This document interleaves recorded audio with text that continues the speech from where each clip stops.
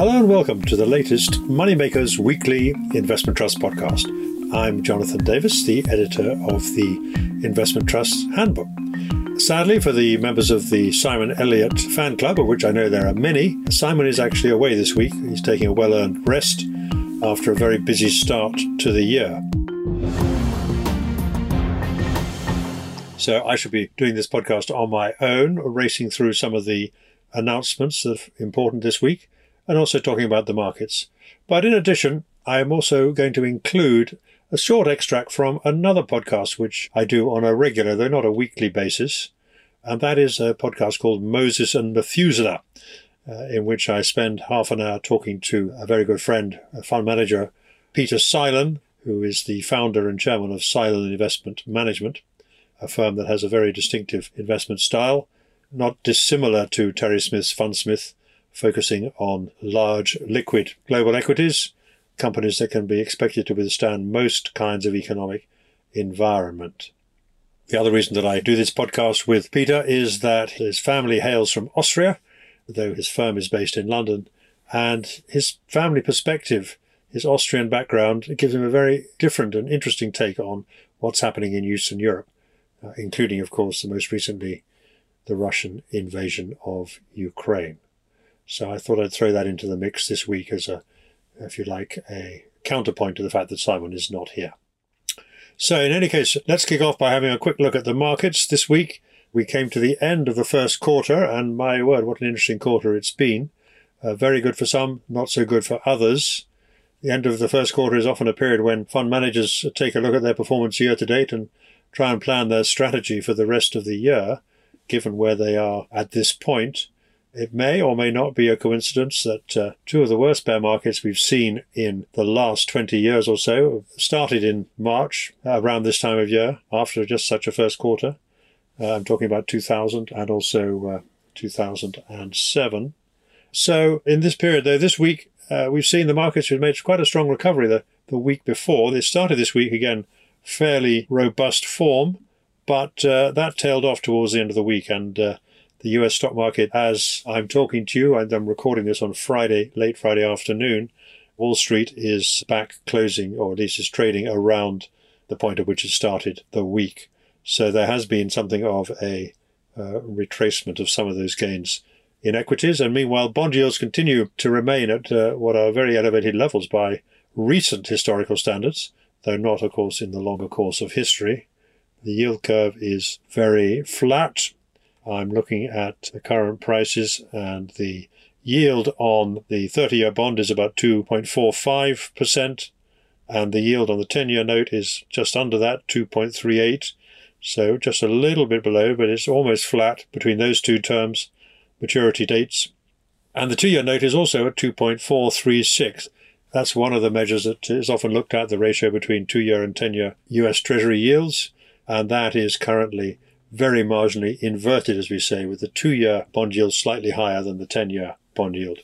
Now, inverted yield curves often cause great excitement in the investment community because they are often seen as a precursor to a recession, or at least in the sense that most recessions that do in the end occur have been preceded at some point by inversion of the yield curve. But there's a lot of controversy between market participants about exactly whether an inverted yield curve does foretell a recession.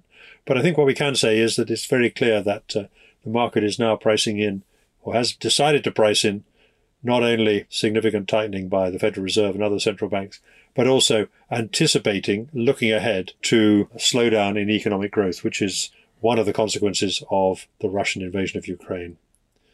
There, of course, in that horrible conflict this week, we've been looking for evidence that the Russians are indeed withdrawing from their campaign to take Kiev and other cities in the north to concentrate on the eastern Donbass region. Again, some disagreement whether that is actually sincere statement of new war objectives. And the other main development there has been, apart from the continued fighting and obviously horrendous scenes of continued refugee flight into other countries, has been the Russian decision to hit back against sanctions by demanding that Western countries pay for Russian oil and gas in rubles, which is obviously an attempt to counter the steps that the West has made to tighten the screw on the Russian economy. We're not quite sure how that will play out, though it has been the case that the oil price has slightly moderated this week. Looking at the futures price, it's currently around $100 a barrel for US crude, and for Brent crude it's around $105, which again is slightly down on the week. From 110 it was at the beginning of the week. Well, it's more than slightly down. It's down by around getting off at 10%. So all these big trends are playing out, continue to play out. And in terms of the investment trust sector, well, what we've seen the first 4 days of the week has been, again, a mixed pattern. The close-ended fund index rose in the first couple of days of the week, on Monday and Tuesday, but then has sold off a little bit on Wednesday and Thursday. So it's ended the week trading on a discount of around 4.7%, which is slightly better than it was at the end of last week, when it got up to something over 5.5%. So as year to date, the investment trust index is still lagging the all-share index by around 9%. So minus 8.5 against plus 0.5 for the FTSE all-share index as at the close of Thursday. So continuing the pattern that we've seen throughout this first quarter. We might take a look later on at some of the movers over the first quarter now that we have the first 3-month figures in. Let's move on now and kick off with some news and announcements. And I'm going to start off by talking about some corporate developments. First up is BlackRock Greater Europe, ticker BRGE, where the board has decided not to implement the semi-annual tender offer in May that it had announced earlier, given that the shares have been trading at an average premium of 1.8% over the 6 months to the 28th of February.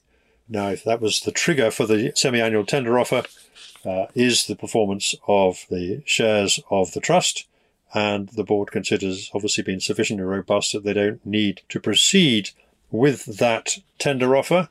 But their board says it will continue to monitor the rating and look to buy back shares and or operate 6 monthly tender offers if it's in the interests of the shareholders as a whole. And at the moment, BDRGE, which is our trust with a market cap of something in the region of 570 million, is trading around par. Obviously, Europe has not had a great first quarter, but this is based on the figures over the last 6 months to the end of February. Moving on, we briefly mentioned a Crystal Amber Fund, ticker CRS, which is quite a small fund that we don't talk about that often, where the company has announced that it had sent the board of Allied Mines, one of its portfolio investments, a requisition notice requiring the company to convene a general meeting, and they were proposing a resolution to remove Harry Rain as a non-executive director. However, the news since then is that Mr. Rain is decided to stand down from the board of Allied Mines, and as a result, the corporate action that Crystal Amber Fund was proposing, which was to have him removed from the board of this portfolio company, has been withdrawn. So that issue is over. Moving on, we come to Geiger Counter, ticker GCL. This is a investment trust that specializes in uranium, and therefore one of several investment trusts which are benefiting from the current surge in commodity prices, including the uranium itself, which potentially is a significant gainer from the events in Ukraine, if to the extent that it leads to an increase in the provision of nuclear power and therefore greater demand for uranium. Here, what Geiger Counter is saying is that shareholders have the right to subscribe for ordinary shares on the basis of one new ordinary share for every 5 existing ordinary shares held on the 3rd of May, and the subscription price will be 37.84p, which was equivalent to the undiluted NAV on the reference date. And the deadline for the first annual subscription is 29th of April this year. So this is something that was announced earlier. Subscription shares are not something that we see quite so often these days as we used to do. And this is a relatively small trust. It's still about 74 million, but it has performed very well recently. And the other news there is that the chairman, Gareth Baird, recently retired after many years as a director and indeed chairman of this trust.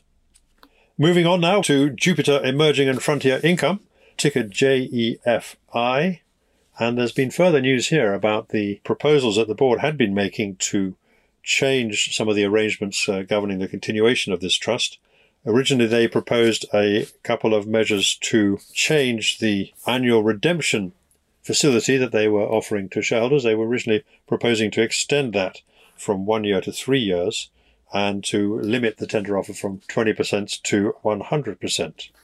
Now, that provoked some reaction from shareholders. I had one of them on the phone this week explaining to me why they were unhappy with that, changing the parameters of this redemption facility.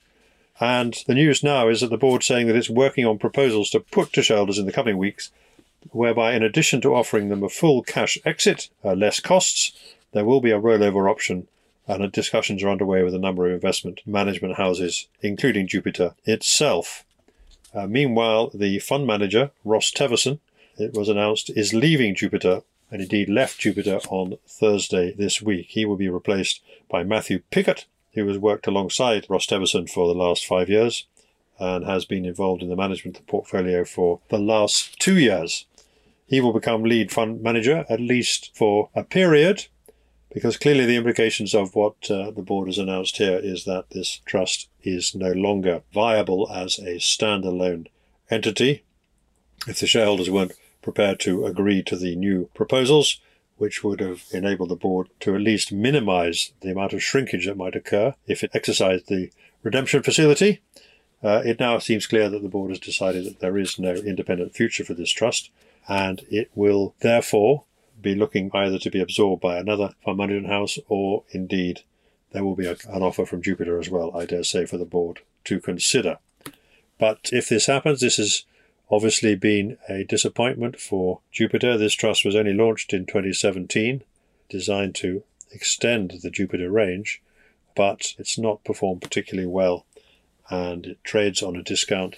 So the board has come to a not uncommon conclusion these days that it cannot survive as an independent entity, or at least perhaps I should say has not earned the right to continue as an independent entity. Moving on then, still some more announcements. First up is the JP Morgan Global Growth and Income, ticker JGGI, which I'm sure listeners will remember is effectively taking over the Scottish Investment Trust, the Venerable Scottish Investment Trust, ticker SCIN. That proposal was agreed by shareholders towards the end of last year. And the original proposal was that this merger, which would effectively see the Scottish Investment Trust merged into JP Morgan Global Growth and Income, it was intended that would be concluded around the end of this current quarter, but the board is now saying that that is unlikely to be completed until the end of the second quarter this year. That's not that material in the sense that JP Morgan has already taken over the management of the portfolio and is managing it in line with the new investment strategy that shareholders approved back in December. Meanwhile, the update on this particular deal includes the news that the buy-in of the benefits under the pension scheme, remember that Scottish Investment Trust is a self-managed trust and therefore had own employees and a pension scheme, unusually for an investment trust structure, and also owned its own head office. Well, the sale of that head office is going to be agreed in the near future, the board now says, and meanwhile, the buy-in of benefits under the pension scheme, which have accrued to the employees, has now been completed with a third party, Insura. A prospectus and circular in connection with this scheme to wind up proceedings as far as the Scottish Investment Trust is concerned is going to be published following a meeting of the debt holders of Scottish Investment Trust. The shares, meanwhile, of the Scottish Investment Trust have now moved in, as we expected, as soon as the news came through that the merger was going to go ahead, and that is now trading just a little bit under par. Moving on to fundraising, and this week we've seen a couple of announcements about fundraising. The first is that we had the result of the placing by Greencoat Renewables, that's ticker GRP, one of several renewable investment trusts that have been trading at a noticeable premium for some time, and therefore a very favourable backcloth for issuing new shares, even in these difficult markets, obviously helped by the fact that energy prices have been going up around the world as a consequence not just of the Russian invasion, but also the tightening of the market for oil and gas and so on. So the result placing was it was a good result for Greencoat Renewables. They raised 281 million euros at a price of €1.12, and the shares are now trading at €1.14. The purpose of the fundraising is to pay down the revolving credit facility that the trust has, and also to contribute towards the €600 million pipeline of assets that Greencoat Renewables has, of which €228 million have already been committed. So the shares, that issue was done at a small premium to the last NAV of €1.08, and the shares, as I said, are now trading back at €1.14. That was a successful raise for Greencoat Renewables, and in the wake of that, we've heard this week that Gore Street Energy Storage Fund, ticker GSF, one of a couple of trusts which have done very well by promising to invest in energy storage facilities, and pending shareholder approval on the 12th of April at the AGM, the board of Gore Street Energy Storage Fund is proposing a £75 million raise via the issue of some 68 million shares at an issue price of 110p.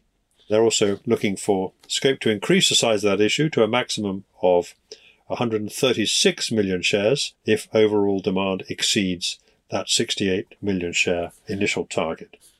The issue price of 110p is a 4.35% discount to the closing share price on the 28th of March, which was 115p, and a 5.87% premium to the 31st December NAV, which was 103.9p.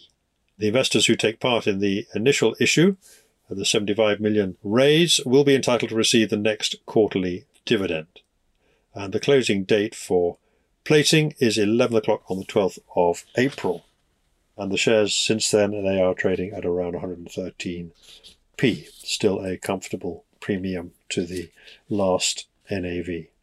The prospectus of this particular issue has been issued, and we'll wait to see how that pans out. On current form, you would expect that target to be comfortably met. So now, as promised, we're going to take a short break, and we're going to include a little extract from the Moses and Methuselah podcast that I mentioned at the top of the program. This is, as I said, a regular half-hourly conversation I have with the fund manager, Peter Seilen. And very interesting. This week we talked about the way the war was developing. We talked about the prospects for a ceasefire or some kind of settlement and in what form that would take if it did occur. And then we moved on to talk about the financial markets. And I put a question to Peter about what he thought was happening, how he interpreted the recent moves in the bond market and the stock market. And so this is an extract from his answer. Jonathan, I think that the situation on the bond market, which we can talk about first, is very complicated indeed, very complex. The situation in the equities market is, if you like, also complicated, but it's a little bit less so. So if we start with the government bond markets, you're quite right. The yields have risen very dramatically, especially in the two leading bond markets, which are the US and the German bond market. And it's been actually a bloodbath for investors over the last, let's say, 6 to 9 months. There's been a relentless rising of yields. But on the other hand, what is crystallizing now and what's been happening in the last couple of weeks is that the American yield curves appears to have been flattening and could potentially be inverting. So that would indicate what they call stagflation, which is you have stagnation in the economy, and there are quite a few signs of that already now, and it could be made worse by the new Omicron COVID variant. I mean, for example, in your country, the COVID cases are exploding, as they are in other countries around Europe. So that could produce a stagnation in the world economy, or even a recession in the world economy, and that would be reflected in the longer duration bond yield, say the 10-year yield, which admittedly has gone up. And admittedly, if it pierces that 2.4%, it could be in for a much rougher ride. I agree with that. But on the other hand, rate rises have been so well documented that it should have pierced that level a long time ago. So the stagnation part of stagflation is reflected in the longer bond yields, whereas the inflation part of stagflation is reflected in the shorter bond yields, say the 2-year bond yields, which have been going up quite sharply. And clearly, as bond market investors, they have taken a great big haircut, not only in nominal terms, but also in real terms. Because bond investing in bonds today is a sure way of a permanent loss of capital, certainly in real terms. So that's been a disaster area. But on the other hand, on the positive side of the equation, if we do have a slowing down economy, then the central banks will think again before they aggressively continue to raise rates. They'll think again. And you could interpret the stock markets, the equity prices that have not only stabilized but actually bounced back to an extent, of being reflective of that very scenario. You have been listening to an extract from the Moses and Methuselah podcast with Jonathan Davis and Peter Silen. To hear the full episode, visit www.mosesandmethuselahpodcast.com or search for Moses and Methuselah in your favourite podcast service. Now back to the Weekly Investment Trust podcast. So now we can move on to results, and we're going to kick off by talking about Pershing Square Holdings, ticker PSH, who has produced its annual results for the year to the 31st of December last year, during which period the NAV total return was 26.9%, which is slightly below the S&P 500's 28.7% total return over the year. The share price return, however, was only up 18.6%, as the discount widened from 23% to 28.3% over the course of the year. And this has been obviously a long-running issue for Pershing Square Holdings and also for the other hedge fund investment trusts that we track, particularly with Dan Loeb's Third Point Investment Trust, where he's been in some not entirely unabrasive dialogue with his shareholders. The old Barney there continues meanwhile. But the most notable contributor to the performance last year included Lowe's, Universal Music Group, and the interest rate hedge that Pershing Square Holdings had, while the most notable detractor was its commitment to Pershing Square Tontine Holdings. This, you may recall, was the SPAC that Pershing Square Holdings was going to launch and to back and be rewarded for in the form of warrants if it was successful. And you'll recall that the gentleman who runs Pershing Square Holdings, which is Bill Ackman, had struck a deal to acquire a 10% stake in Universal Music Group, one of the big music royalty and publishing companies. But this was blocked on technical grounds, and therefore the SPAC has yet still to complete a transaction. Instead, however, Pershing Square holders bought the stake in Universal Music Group itself directly, while positions in Starbucks and Agilent Technologies were exited. In January this year, also, a substantial majority of the interest rate hedge was sold, with the proceeds invested in a new core position. This again has attracted some attention in the States because the target of that investment was Netflix, the streaming service whose shares have taken a significant fall so far this year, along with many other tech stocks. Netflix is, of course, one of the FANGs in the States, the stocks that have dominated performance over the last couple of years. But that's all come grinding to a halt this year. However, what the manager, Bill Ackman, has to say, he remains concerned about inflation and has since re-established that similar asymmetric interest rate swaps from position to protect the portfolio if markets fall. In other words, so that's proved very successful over the course of the last year, but it's going to be reintroduced this year. Fund's debt-to-capital ratio is currently standing at around 21%. And the trust, more importantly, perhaps, is increasing its quarterly dividend by 25% to 1/8 of $1 for the remainder of this year. And it says that in future, quarterly dividends will be equal to 0.25% of the average NAV in December of the previous year, and capped at 1.25% of the average total dividend in previous 3 years. So essentially, this is just one of a number of measures that Pershing Square Holdings is taking in an effort to reduce the discount, which remains very wide, around 30%. So the market's love affair with US-based hedge funds still shows no sign of being reignited, judging by the levels of discount that prevail on both this trust and a couple of its peer group, including Third Point. However, a persistent discount is certainly not a problem for the next trust that we're going to talk about, which is BH Macro, which has two share classes, a sterling and a dollar share class. So that's ticker BHMG and BHMU, both of which are trading at a premium. The annual results for this trust were out this week for the period ending 31st of December. And, well, the returns of this particular hedge fund, which is managed by Brevan Howard, and whose objective is to generate consistent long-term appreciation through active leverage trading and investment on a global basis.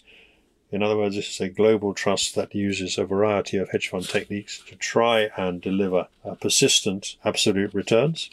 And this was obviously BH Macro and BH Global, another investment trust which invests in Brevan Howard funds. They merged last year after quite a long protracted dialogue between the two trusts to create a single larger entity. And the result of the year, anyway, was that the sterling NAV total return was 2.8% and the dollar NAV total return 2.7%. Overall, the trust says relative value strategies and trading in inflation, volatility, and some minor markets performed quite well, as did the capital deployed early in the year into digital assets. However, given that the overall environment was more difficult for traditional macro trading, it was a year of mixed results. The merger with the BH Global did, however, happen. You may remember that part of that new deal was that Brevan Howard would continue to receive the 2% management fee, which had earlier been cut and which prompted some argument with the shareholders.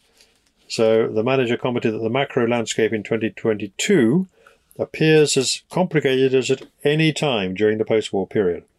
And so while this was a particularly uninspiring year, if you like, for BH Macro last year, it has performed quite well during the market sell-off so far this year and now trades at a significant premium.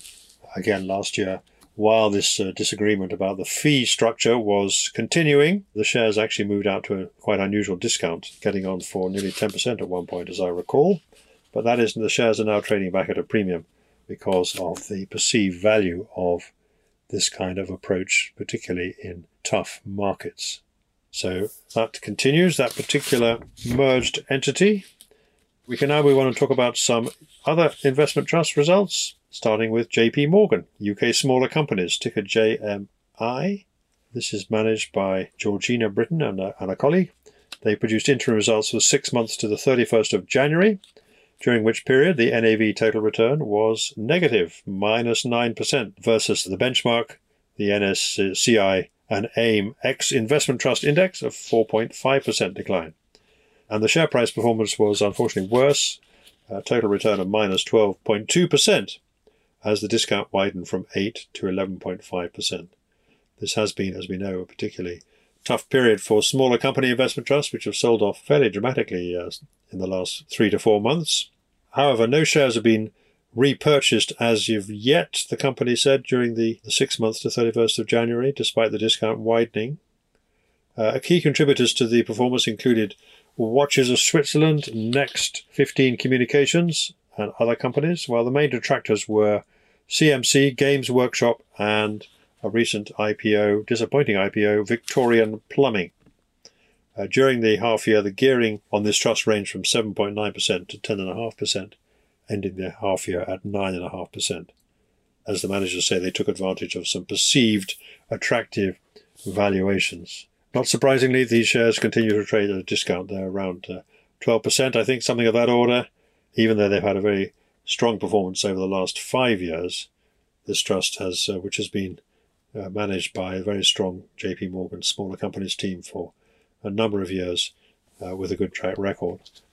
They have suffered along with many of the other in the peer group. So just for example, to take a comparison of the discounts in some of those trusts in there, we've talked about this a number of times with Simon over the last few weeks. So while we still have trusts like BlackRock, Throckmorton and Adicient still trading around par, not at a discount, the better quality beasts, if you like, in the sector, as we go down the list, you can see that discounts have widened quite significantly in a number of cases. JP Morgan UK smaller companies is, as I say, out at around 11-12%, but there are those which are still on wider discounts still, like Henderson smaller companies, which is on around 12% discount, BlackRock smaller companies, River and Mercantile, Aberforth smaller companies out on a 13% discount, and so on. And many of these trusts have suffered from significant decline in NAVs and widening discounts. Moving on then, we can talk about Invesco Bond Income Plus, ticker BIPS or BIPS, annual results to 31st of December, NAV total return plus 5.3%, and a share price total return of 4.2%. That's pretty much in line with the benchmark, the sterling hedged European currency high yield index, and slightly ahead of the average for companies in that sector. The dividend of this one was increased by 7.5% though to 10.75p, which was 97% covered by earnings. The 11p dividend target for the next 3 years has been set following the merger with Invesco Enhanced Income last year, in which these two Invesco debt funds or bond funds were merged together. That's part of a general consolidation theme within the sector, and ongoing charges have fallen from just under 1% to 87 basis points. We can compare that to some extent with the next trust, Henderson High Income Trust, ticker HHI, which is also trading at around par. They've produced their annual results, and the NAV total return for this one was 19.8%, which compares with the 14.1% benchmark return, obviously a different benchmark, from the Invesco Bond Income Trust. The share price total return for this one was 27.9% as the discount narrowed, and it's come into trade quite close to par as well, this particular trust. Revenue return was 9.4p, and the dividend was 9.95p, so not entirely covered, but this was the 9th consecutive year of dividend growth.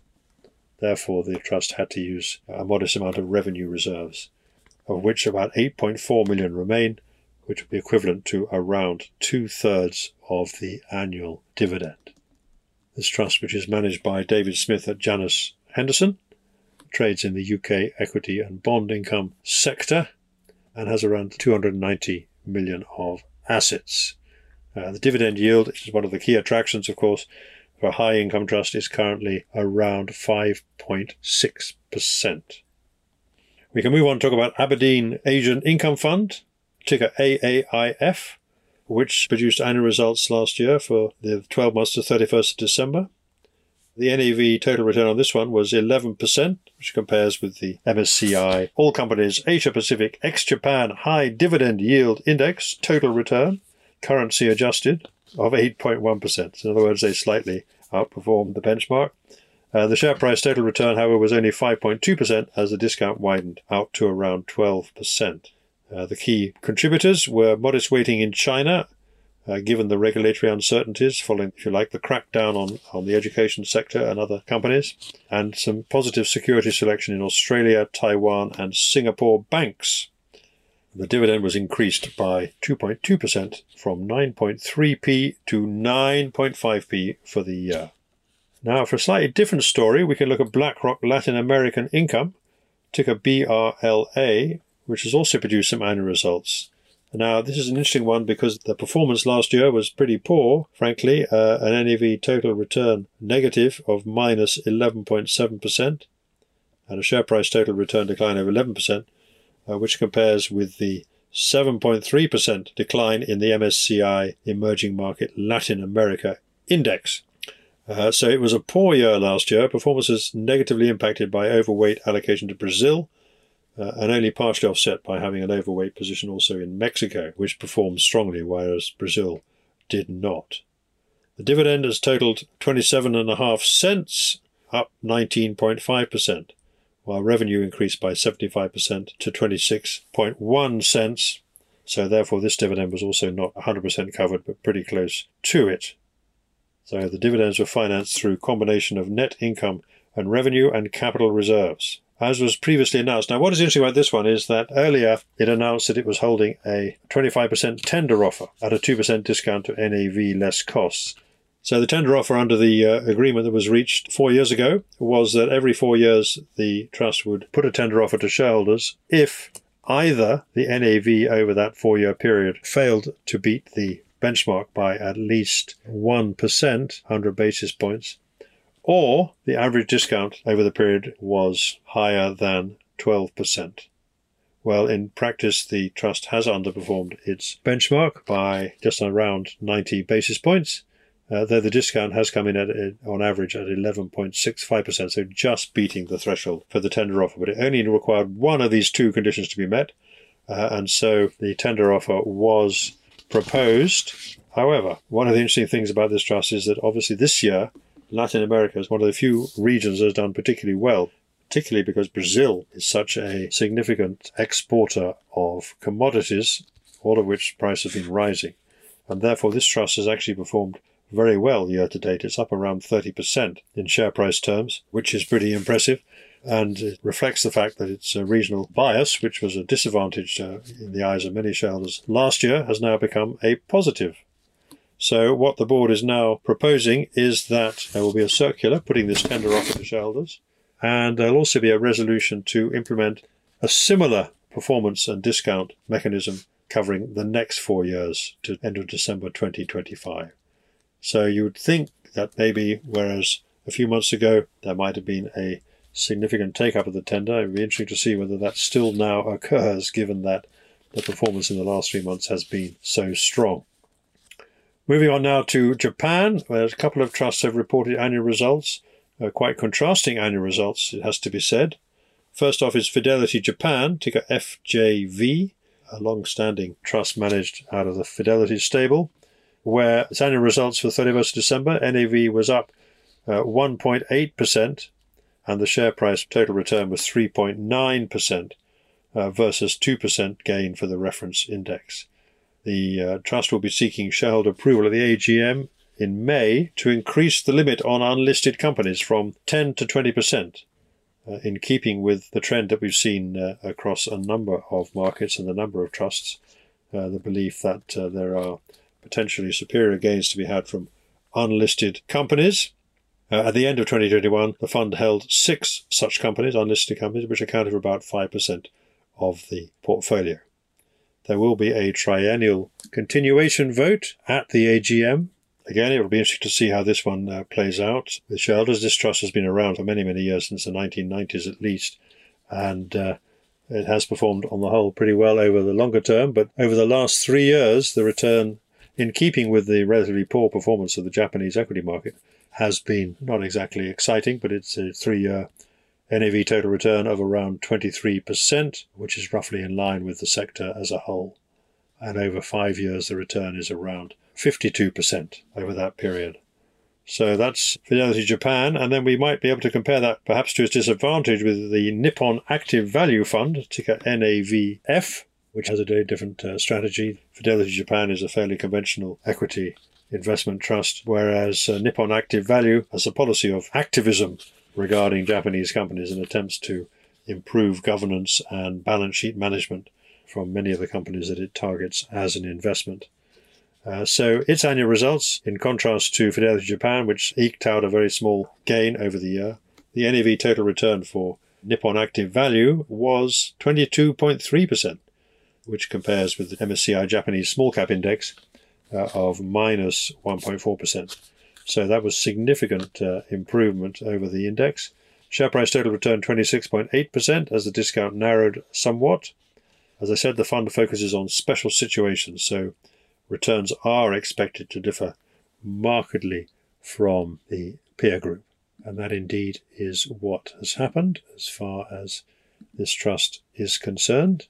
So as I said, this trust trades in the Japanese smaller companies sector, where it can be compared usefully to stalwarts such as Baillie Gifford Shin Nippon or JP Morgan Small Cap Growth and Income. And the performance of this trust has obviously been quite notably superior to those of the more conventional Japanese trusts. So far so good for that one. That still trades at a small modest discount to NAV. Moving on, we can now talk about RTW Venture Fund. We're moving more into the private equity space. RTW Venture Fund is ticker RTW. This is now a £300 million investment trust, but it's had a tough year last year. Annual results for the 31st of December, NAV down 13% and the share price down 5%, which compares with a 1% rise in the Nasdaq Biotech Index and a 20% decline in the Russell 2000 Biotech Index. So this is a trust that specializes in relatively early stage biotech companies. The largest detractor from performance was Rocket, which fell heavily in line with the other companies in the gene therapy sector and was affected by delayed clinical trials, partially offset by some of the private company holdings and the IPO of a number of portfolio companies, including Landos, Immunocore, Prometheus, and others. So 21 new core portfolio positions were added, taking the total up to 42, of which 17 are listed and 25 are private companies. 2/3 of the NAV has been invested in the core portfolios, and meanwhile 9 portfolio companies IPO'd, with an average 1.9 times step up from the initial investment to the point of IPO. The manager believes that the biotech sector is now looking extremely attractive following historically significant de-rating of small-cap biotech companies, and that's certainly been the case, that there has been a significant re-rating, not just of biotech generally, but also of small caps in particular. Moving on to the Schiehallion Fund. This is the Baillie Gifford fund that invests in the so-called growth capital sector, ticker MNTN and MNTC. There's a C-share issue outstanding. And the performance over the year to the 31st of January, NAV was up 7.6%, while the ordinary share price was up 17.8%. Obviously, therefore, some re-rating of this particular trust. It has traded at a premium pretty much its whole life since it was launched in 2019. The company reports that 60% of the C-share proceeds have been invested in 20 different companies, which is ahead of the target and faster rate of investment than in the main asset pool of this trust. 5 companies have holdings have listed during this period. That's Wise, Allbirds, Warby Parker, Oscar Health, and Zimmergen. And another portfolio company, Grail, was taken over by a larger peer, Illumina. However, the values of the quoted stocks have been impacted by the recent market sell-off, and Affirm was the biggest detractor for the ordinary shares, but the manager noted good operational performance there. So it's been a bit of a mixed bag for the Schiehallion Fund. Most private holdings, the company says, continue to grow rapidly and saw their valuations rise in 2021. However, and this is perhaps more relevant, the carrying values were reduced in January, the last month of which this company has now been reporting, due to the general market sell-off. And so that might well have continued since then. We'll wait to see that.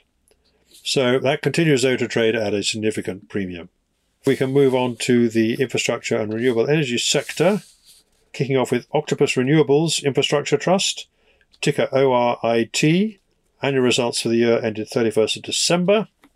The NAV total return was 9.3%, and the company noted it's up 12.1% total return since the IPO back in December 2019. The total capacity, excluding conditional acquisitions, is now 494 megawatts of capacity, a significant increase from the 2020 figure of 315 megawatts, with a further 425 megawatts of capacity subject to conditional acquisitions. The company noted that it had no exposure to Ukraine, Russia, or Belarus. Total generation during the year was just under 350 gigawatt hours, a 23% increase over the previous year, but slightly 3.4% under budget. However, the effect of that lower generation was offset by higher power prices and compensation claimed from performance guarantee variances. In other words, where performance was less than had been guaranteed. The basic earnings per share came in at 8.2p compared with 2.75p in 2020, and total dividends of 5p were paid, which were fully covered. The target dividend has now been set at 5.24p for 2022 for the current year, and that represents a potential prospective dividend yield of 4.65% based on the share price of 112p. So that one is getting up to speed quite nicely. we can move on and talk about BBGI Global Infrastructure, ticker BBGI, which also had annual results for the year ended 31st of December and also recently completed its 10th anniversary since IPO. So this is one of the big infrastructure trusts to come to the market after the global financial crisis. And performance since then has been pretty good. The company calculates that the total shareholder return since IPO has been 171%, or 10.4% on an annualized basis, that is higher than the 7 to 8% target which was identified at the time of the IPO back in 2012. This one, where the NAV was up 9.3%, where the key drivers included an unwinding of the discount rate, value accretive enhancements across the portfolio, and changes to macroeconomic assumptions, which actually reduced the NAV by 1.1%, and adverse foreign exchange movements. So, as usual, a number of moving parts. However, the crucial one for this maybe is the dividend. The dividend for the year has been declared at 7.33p, which was 1.3 times covered by cash. The dividend target of 7.8p for 2022 represents a prospective yield of 4.3%, so just slightly lower than that of the Octopus Renewables Infrastructure Trust. And the dividend target's also been set for the following 2 years, 7.63p for 2023 and 7.78p for 2024. So a good set of results for this trust, but it does trade at a significant premium, one of the largest premiums in the sector, reflecting its strength of many core infrastructure projects with long life, and that is what brings the dividend yield down to below 5%. We can move on then and talk about Schroder BSC Social Impact Trust, ticker SBSI, which had interim results for the 6 months to the 31st of December. The NAV total return was 0.9%, i.e. just less than 1%, but the annualized NAV total return since the launch in December 2020 is calculated at 6.9%. The shares are trading at around 105p now, and so that calculation is based on the effective initial price of 98p at the time of the IPO after launch. The target NAV total return remains at CPI, consumer price inflation, plus 2% per annum once the trust is fully invested. The net proceeds of the IPO and the November 2021 placing have been fully committed by February 2022, which is ahead of target, with 60 million deployed at the period end. So portfolio returns to date have been driven, the company says, by more seasoned investments in a maturer phase, primarily from the seed portfolio purchased from Big Society Capital at the time of the IPO. You'll remember that this trust has a target of investing in projects that have high social impact, and those investments include a charity bond portfolio, real lettings property fund, and Bridges Evergreen Fund. And the company says the investments are already delivering significant social impact, and that 80% of the underlying revenue comes from UK government-backed sources.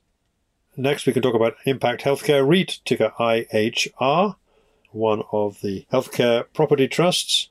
And results, again, for the year to 31st of December, NAV per share up 2.6% from 109.58p to 112.43p. Total return 8.4% against a target of 9%, so roughly more or less in line.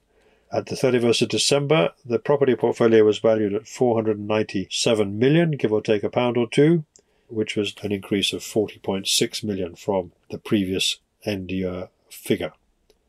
That's made up of acquisitions of 26.9 million, disposals 1.3 million, and capitalized acquisition costs of 1.3 million, and a valuation uplift, perhaps the most important element here, of 12.9 million. At the year end, the portfolio consisted of 124 properties with 6,270 beds, and the adjusted earnings per share was 6.68p, a 13% increase, and the trust reports that it continues to benefit from 100% rent collection. Dividends totaled 6.41p per share for the full year, which was therefore covered by earnings, and the dividend target for 2022 is being set at 6.54p, and the prospective yield on that basis at the current share price is around 5.35%. So that one is moving along nicely and trades around par as well. Next, we can talk about BMO Real Estate Investments, ticker BREI, which had interim results for the 6 months to the 31st of December. The EPRA NTA, net tangible assets per share, rose by 18.5% over the period, and the NAV total return was 20.6%. At the end of the year, the property portfolio was valued at $385 million, and its ungeared total return over the period in the half year was a significant outperformance of the MSCI Quarterly Property Index, about 6% ahead of that particular index. The key drivers of performance were industrial assets. The trust sold a number of offices and acquired a number of industrial and retail warehouses. The net loan-to-value ratio at the period end was 24.5%, and the rent collection was 99% over the year, so a full recovery from the very different conditions of 2020 in the wake of the pandemic. Quarterly dividends have been increased to 1p per share with effect from September 2021 and are now back to 80% of their pre-pandemic level, but only back to 80% of the pre-pandemic level. There was, however, dividend cover 100% in the half year. The fund's lead manager, Peter Lowe, has decided to leave BMO, but he will remain the lead manager in the near term, and a further announcement will be made once a replacement has been found. Despite the recovery, however, this trust continues to trade on quite a wide discount. I've got it down somewhere around 25%, something of that order, which perhaps may be a little bit disappointing given how well this particular trust has recovered from the damage it suffered during the pandemic. Finally, we can talk about Phoenix Spree Deutschland, ticker PSDL. This is the trust that invests in German rental property in Berlin and other cities. It's produced some annual results for the year to 31st of December. The EPRA NTA for this one per share was up 7% from €5.28 to €5.65, and the total return was 8.4%. In sterling terms, however, the EPRA NTA was marginally down, and the total return was only 1% because of obviously currency movements. The fund bought back 4.5 million shares, about 4.5% of its share capital, for a total of 17.7 million at an average discount of 18% to the end-year NTA per share. At the year-end, the portfolio was valued at €801 million, with like-for-like valuation growth of 6.3% over the year. The net loan-to-value ratio was 34.7%, and the dividend has been set at €7.50, equivalent to 6.27p for the year, which is similar to the dividend that was paid in 2020. So this trust has, again, another one that has seen some recovery, at least since there was an abortive attempt to introduce quite restrictive rent controls in Berlin, but this was actually challenged by this company and others, and there was a ruling from a German court that that attempt was not valid, and this has enabled this particular share to come back. So that brings us to the end of the results section. We had quite a lot of results this year, and it's possibly a good moment to quickly look at some of the movements over the first quarter of the year. And if we do that, it's not totally surprised. It's become a fairly familiar pattern over the last few weeks. So in share price terms, if we look down the list of the top 15 performers year to date, these are figures as of Friday morning, we can see very near the top Riverstone Energy, City Natural Resources, BlackRock Latin American, we mentioned them, BlackRock World Mining, BlackRock Energy and Resources Income. So all the resources trusts pretty much have done well. They're leading the share price performance table, all up around somewhere between 25 and 40% in share price terms. And Geiger Counter, which we've also mentioned today, that's up around 18% year to date. In NAV terms, the names are pretty similar, though I'd also mention in the top 15, we can see Tritax Big Box REIT, which is up around nearly 15%, continues to churn out some very good performance. And also BMO Real Estate Investments, the one we've just mentioned, it's improving performance. It's resulted in an 11% improvement in its NAV year to date. Among the ones that have suffered most over the first quarter of this year, we can see, JP Morgan Russian Securities, that obviously has had a very tough time. though its shares have perked up a little bit in the last few weeks. That's lost something around 80% in share price terms, and even more in reported NAV terms, though there is some question mark about exactly what the true NAV of that one is, given the fact that the Russian stock market has been closed for most of that period since the invasion. What else has been performing poorly? Well, in NAV terms, we can see Baillie Gifford European Growth. A couple of the China trusts had a tough quarter. Scottish Mortgage down nigh on 22% this year. And smaller companies, BlackRock, Thrugmorton, a very strong performer in recent years, down 21.7%. And some Japanese trusts. I can see Biotech Growth Trust, Montanaro UK Smaller Companies, and Fidelity Japan, another one we mentioned so far today, and BlackRock Greater Europe Trust as well. They're both down around just shy of 20% in NAV terms. So it's been a pretty volatile quarter, and there have been some clear winners and losers, and there's also some significant discount movements, which have accentuated the share price declines in certain cases and also benefited others. So, for example, Riverstone Energy seen the discount move in from a very, very wide 50% to somewhere around 35% over the quarter. That's one significant mover. Most of the others, some specialist debt funds and some renewable energy trusts have seen their ratings improve, including the Energy Storage Trust that I mentioned is now going to do some fundraising. And then amongst the worst performers in terms of discount, well, Schiehallion and Chrysalis are pretty near the top of the list. The fact that they hold these unlisted growth capital stocks, they've both seen something around a 30% change, or 27 to 34% change in their discount. However, slightly different experience. Schiehallion is still trading at a significant premium, come down from an even higher premium, whereas Chrysalis has moved from a modest premium to a 20% or so discount. A big question mark in both these cases over, obviously, what the current NAVs are, given the market developments this year. And meanwhile, we've also seen a bit of a derating in Seraphim Space, that newcomer to the stock market, which some of the shine has come off that one, and a number of other trusts, including Augmentum Fintech, which has gone from a significant premium to a near 8% discount. So it's been a very volatile quarter for reasons that I think are well known and much debated.